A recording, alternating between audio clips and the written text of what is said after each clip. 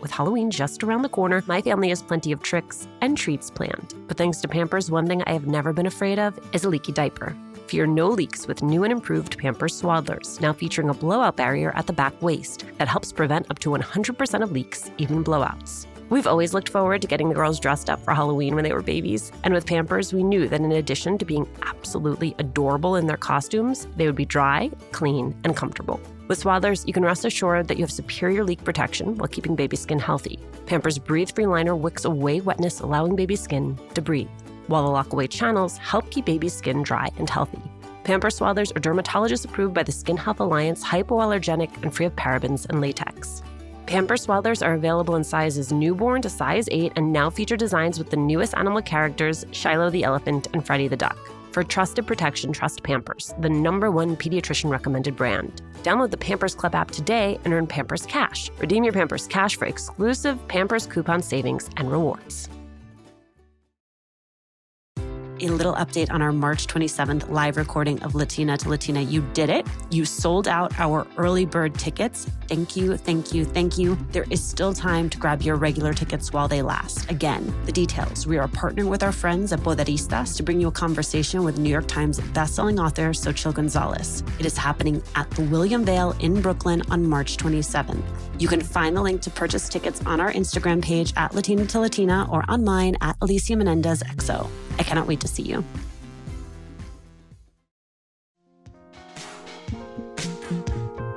I was never able to get representation. They told me, your accent, Lorena, I'm sorry, it's not going to happen for you, and it will never happen for you. You know, without representation, I was still able to have a cooking show. I mean, I had endorsements, I had my restaurant, so that didn't stop me from doing what I was doing. Lorena Garcia is everywhere. With the opening of her restaurant, Chica, she became the first Latina executive chef on the Las Vegas Strip. She has airport spots in Dallas, Miami, and Atlanta, multiple cookbooks, and a cookware line.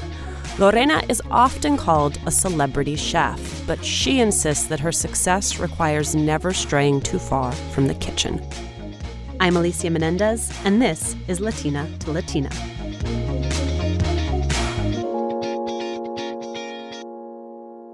Lorena, I love that I walked into this Miami studio and I found you closing a deal on the couch on your cell phone. Do you ever stop? No. That's funny, but true. It's one of those things that, no, you never stop. You're kind of connected 24 hours and you got to be on top of it. Even when you have a team? Even when you have a team, yes. Okay, when was the last time you let someone cook for you? Oh, well, you know, it's funny, that question, because it's not that I let somebody cook for me. Let me put it to you this way. I mean, usually the dynamics in my house, I have my family and friends with coming over. This has happened plenty of time in which, you know, we're planning where to go and eat. They see me with puppy eyes. Lorena, we're feeling that, you know, we really want to eat this. You know, plenty of time they show up with the groceries. And I end up in the kitchen. They're just lucky that I like it as much as I do. So I'm like, okay, guys, let's probably eat better anyway. So yeah, I've always wanted a doctor in my family so I could just have someone to call and say, like, my kid has a rash, but a chef in the family.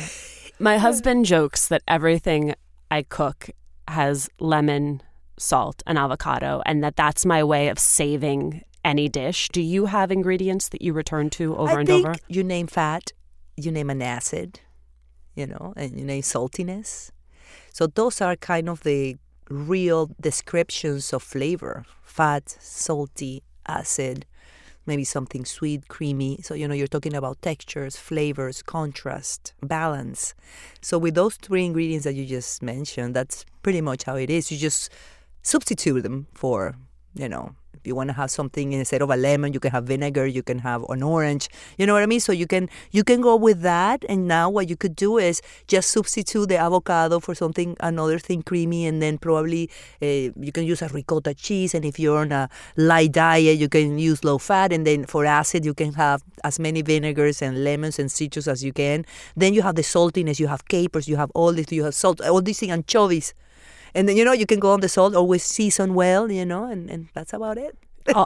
All of those acids are my favorite. It's why I have no enamel left on my teeth. Because if it were up to me, I would just drink vinegar. It kills it, yes. Who was the first person to teach you how to cook?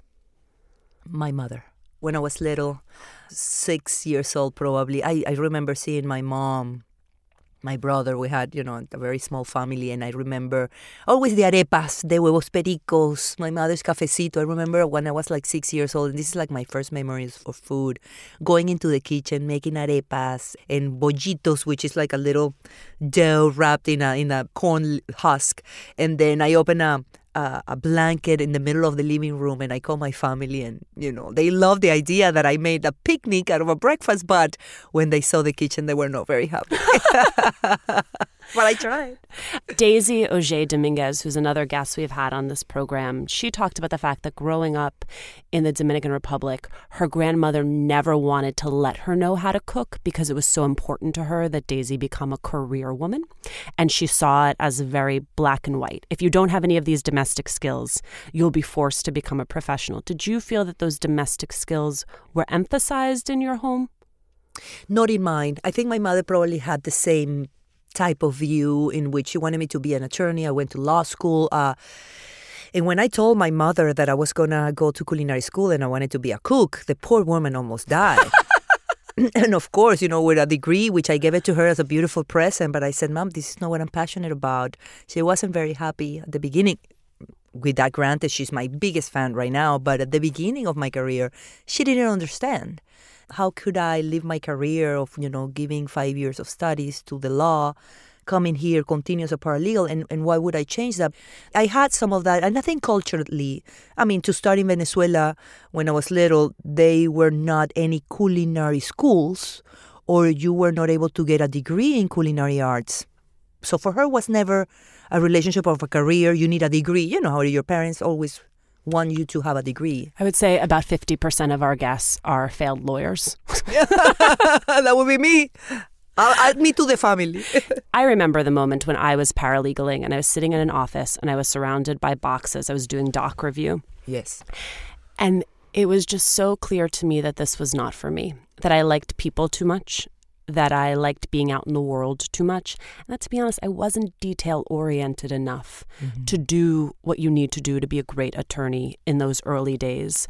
What was the moment for you when you said, this is not what I'm supposed to be doing? Very vivid and very clearly, I have it. Walking into my first job after graduating, I walk into the office to become a paralegal. My first day of work, I lasted like about 20 minutes. And then I went back to my supervisor and I said, I'm going to apologize profusely for what I'm going to say. And this has been a wonderful opportunity to have, a job for probably for many others, a dream come true in one of the biggest law firms here in Miami in downtown. But I'm going to have to leave.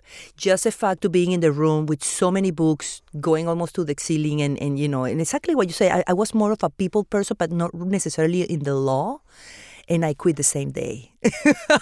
That is so decisive. It was. But it was almost like I had to do it. I had a mini panic attack almost of thinking that I knew instantly that was not for me. Instantly. It's incredible. And was it clear in that moment what you were supposed to do? Yes, 100%. My hobby became what I love. What did you learn at Johnson Wales that you did not know before you went? Why do you do the things that you do in the kitchen? Principles. They taught me the respect for my jacket, my chef jacket, believe it or not. I feel something almost like you go into the army when you wear your uniform. If I go back and I think about Johnson & Wales University, it's that respect when you wear your chef jacket, your apron, your nails, your hair. Everything has to be done in a specific way because it's a respect to the ingredients that somebody is going to actually eat.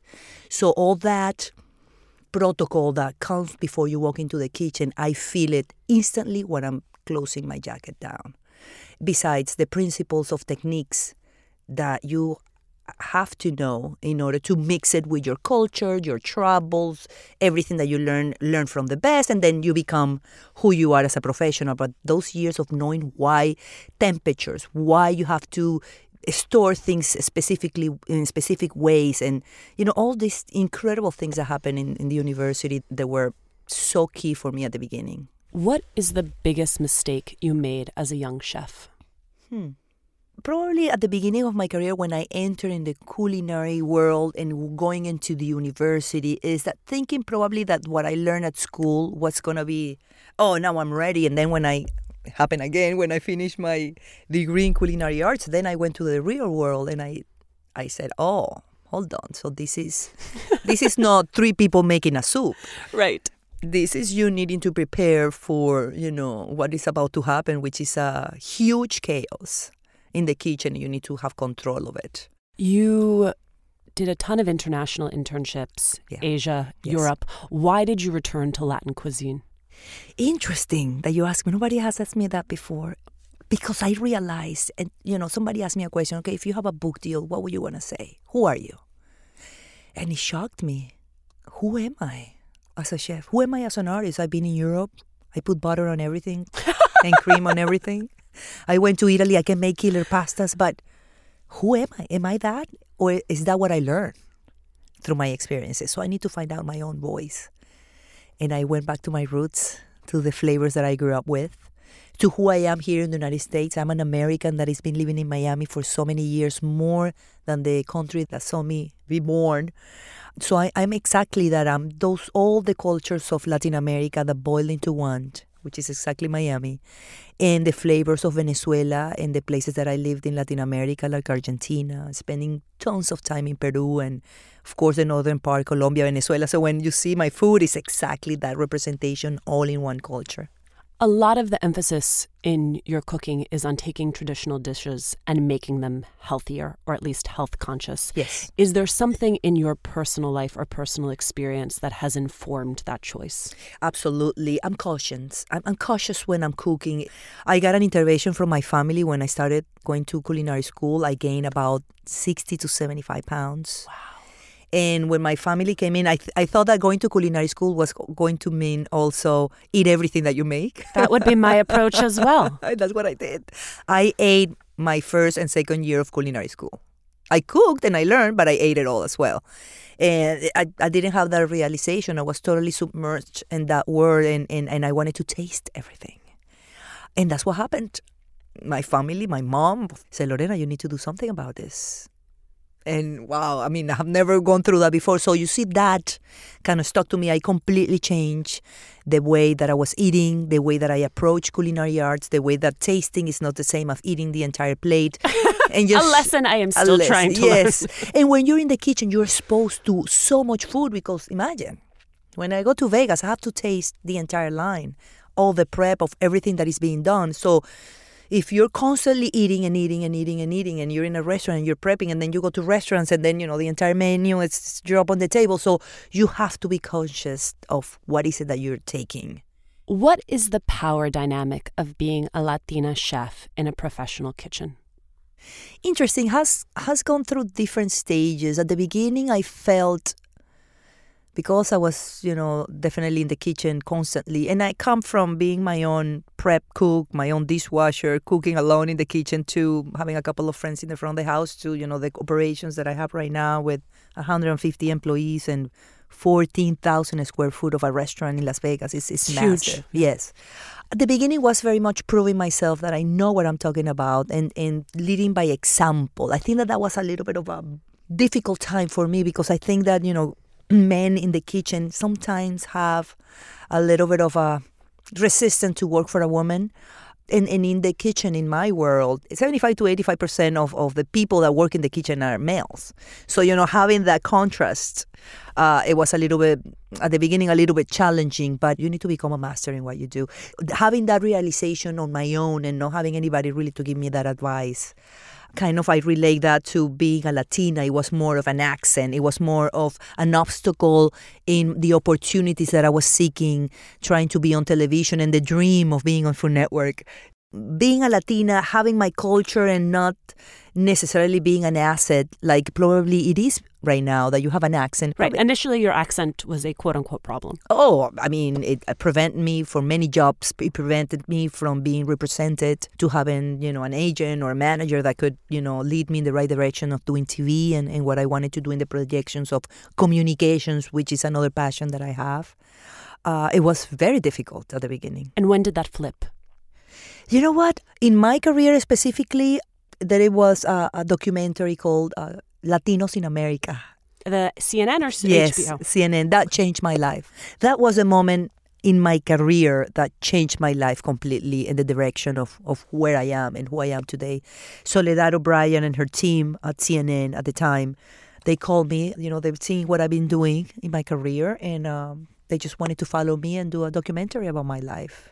I thought about it long and strong. I'm an extremely private person in my life, and I wasn't sure if I wanted cameras in my house following me to everything that I did and what that will do to my partnerships, to my commitments, having a crew of cameras, following me. But I say yes, and I had a final interview with Soledad, and she made a formal invitation to this project that she was doing of picking 7 families, being Garcias, and the Garcias in the world, and I happened to be, one of them, and she showed what a Latina.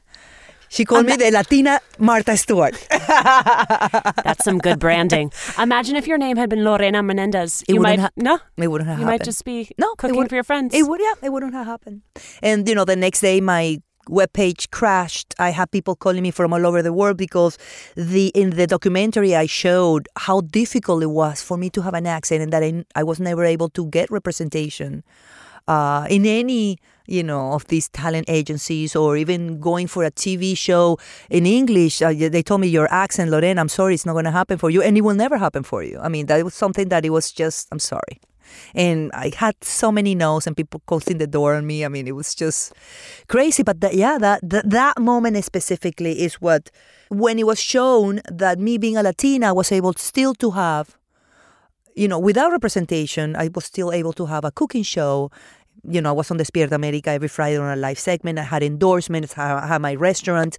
So that didn't stop me from doing what I was doing. And I think at that moment, the influence of the Latin community in the United States was even bigger and was growing. So it kind of became an asset.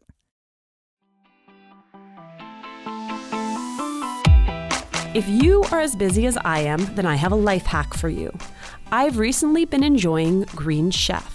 It's a USDA certified organic company, and they have a diverse array of meal plans with plenty of options to choose from each week. You can choose paleo, vegan. When my babies were going through their exploration stage, I had so much to worry about. Falling over, bumping heads. What did she just put in her mouth? The list was endless. But when they were in Pampers Swaddlers, I knew I never had to worry about a leaky diaper. Swaddlers are great for both baby and mommy. They keep your baby's skin healthy and dry with Pampers Breathe-Free Liner, which wicks away wetness, allowing your baby's skin to breathe. Swaddlers have always given me peace of mind knowing that diaper rash and leaky diapers were not in our future. There's also the blowout barrier at the back waist to help prevent up to 100% of leaks, even blowouts. Pampers Swaddlers are dermatologist approved by the Skin Health Alliance, hypoallergenic and free of parabens and latex. Your baby deserves that. And they're available in a wide range of sizes from newborn to size 8, and now feature designs with the newest animal characters, Shiloh the elephant and Freddie the duck. Having a diaper you can depend on is important, and it's why I have always loved Pampers, the #1 pediatrician recommended brand. Download the Pampers Club app today to start earning rewards with every diapers and wipes purchase. Not to mention, get great parenting content with Pampers Club. Hi, Latina to Latina listeners. It's Brenda from Tamarindo Podcast. And if you love Latina to Latina, then we know that you're going to love Tamarindo Podcast. And if you're in the LA area and can't make it to the Latina to Latina live event, we'd like to invite you to our event on March 28th. At 6:30 p.m., we're hosting Amigas Blossoming, a night of celebrating and cultivating blossoming friendships. This will be in Highland Park, and all the details to RSVP for free are at tamarindopodcast.com/events. Hey, Red, what are you up to? Just making sure all the M&M's gifts are wrapped and the ball's filled. Remember that one holiday party when we had no M&Ms? Oh boy, I still have nightmares. The cookies? Yeah, you used all the M&M's candies that were meant to decorate the party treats, to decorate snowmen. You did it again, didn't you? They do look cute, though. bringing cheer. M&M's for all fun kind. Vegetarian, pescatarian, Mediterranean, heart smart, lean and clean, keto, gluten-free, and omnivore. For $50 off your first box of Green Chef, go to greenchef.us/Latina. Their recipes are quick and easy with step-by-step instructions, chef's tips, and photos to guide you along. This week, I made my husband and kiddo salmon and piccata sauce. It tasted fresh and delicious, and my daughter might have even eaten the sauce with a spoon. Best of all, everything is hand-picked and delivered right to your door, so no more decision fatigue. Let Green Chef do the meal planning, grocery shopping, and most of the prep for you.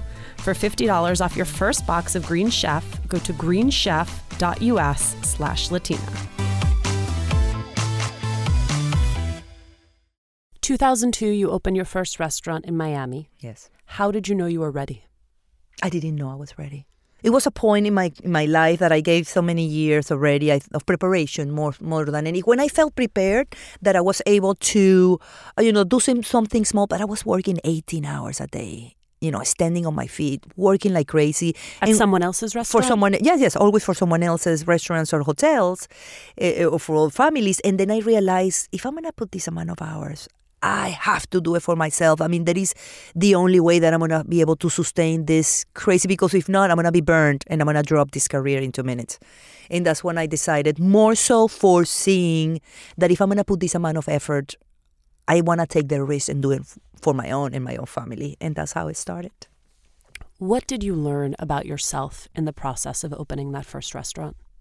That I was very consistent. Consistency. Being consistent is not exciting. No.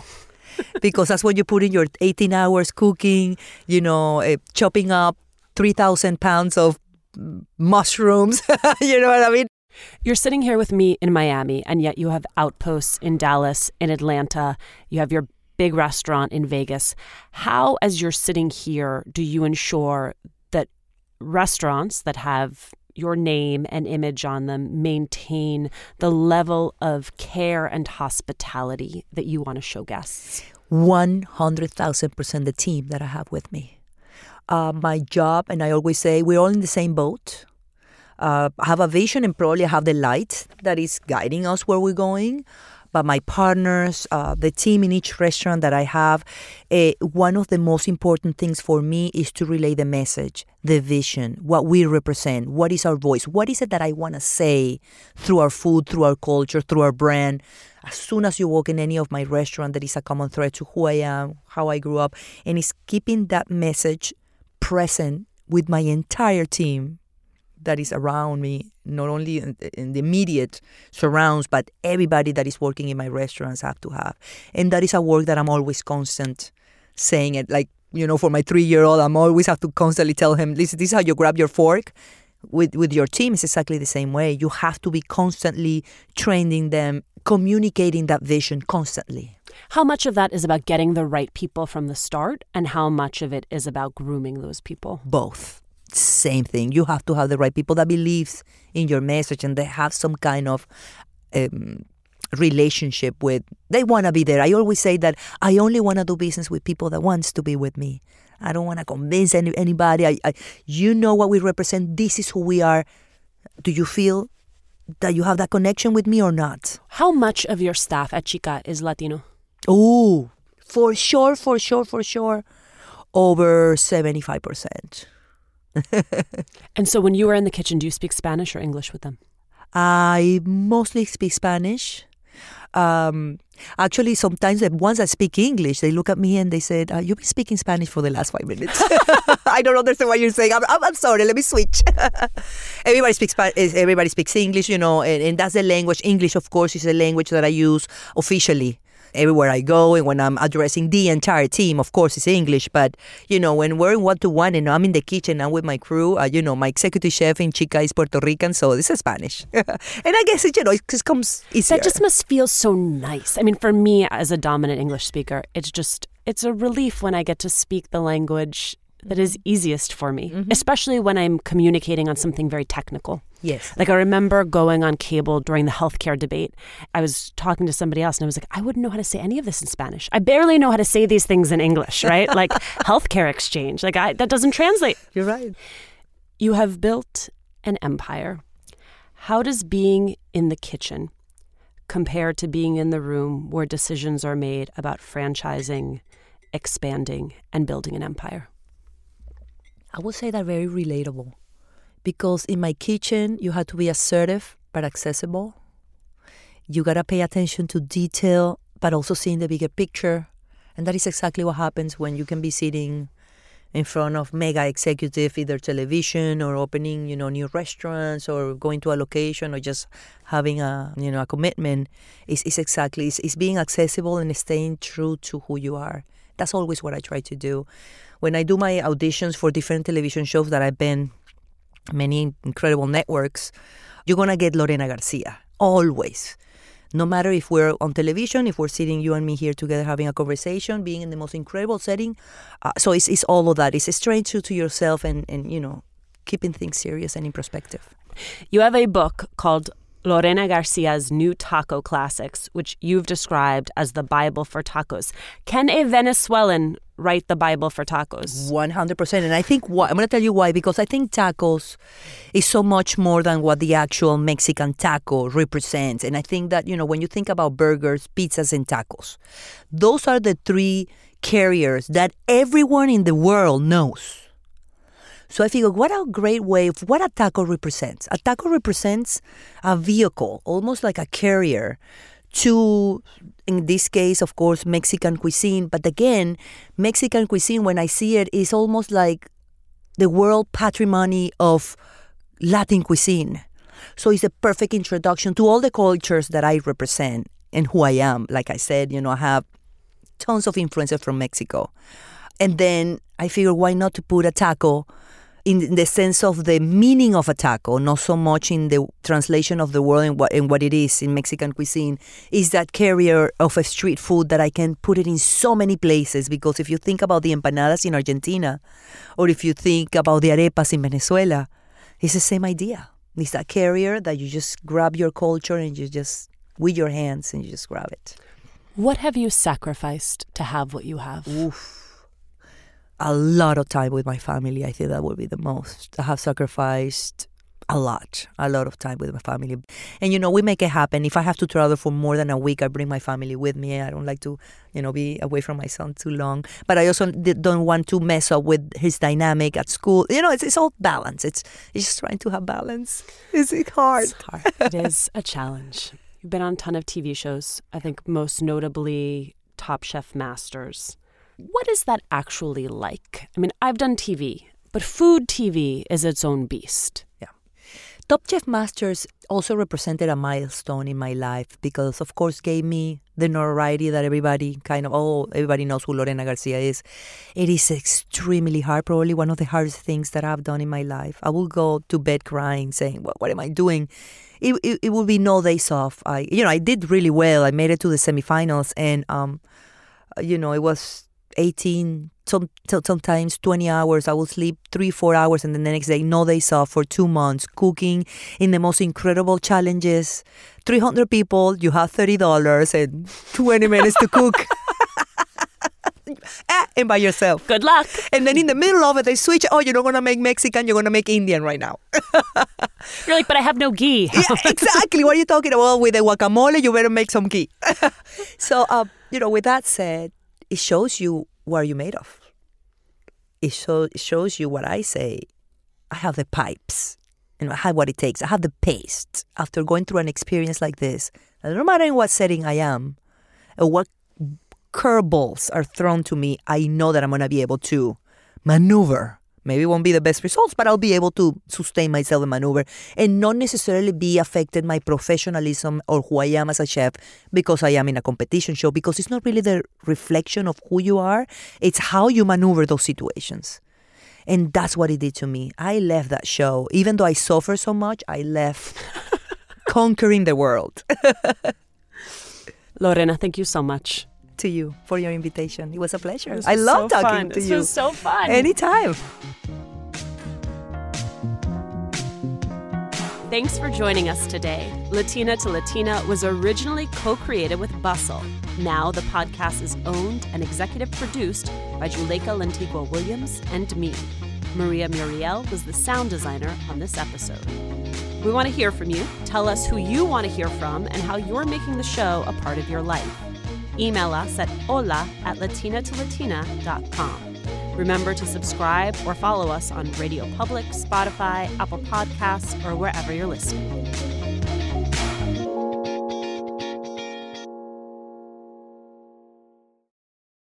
A little update on our March 27th live recording of Latina to Latina. You did it. You sold out our early bird tickets. Thank you, thank you, thank you. There is still time to grab your regular tickets while they last. Again, the details. We are partnering with our friends at Poderistas to bring you a conversation with New York Times bestselling author Xochitl Gonzalez. It is happening at the William Vale in Brooklyn on March 27th.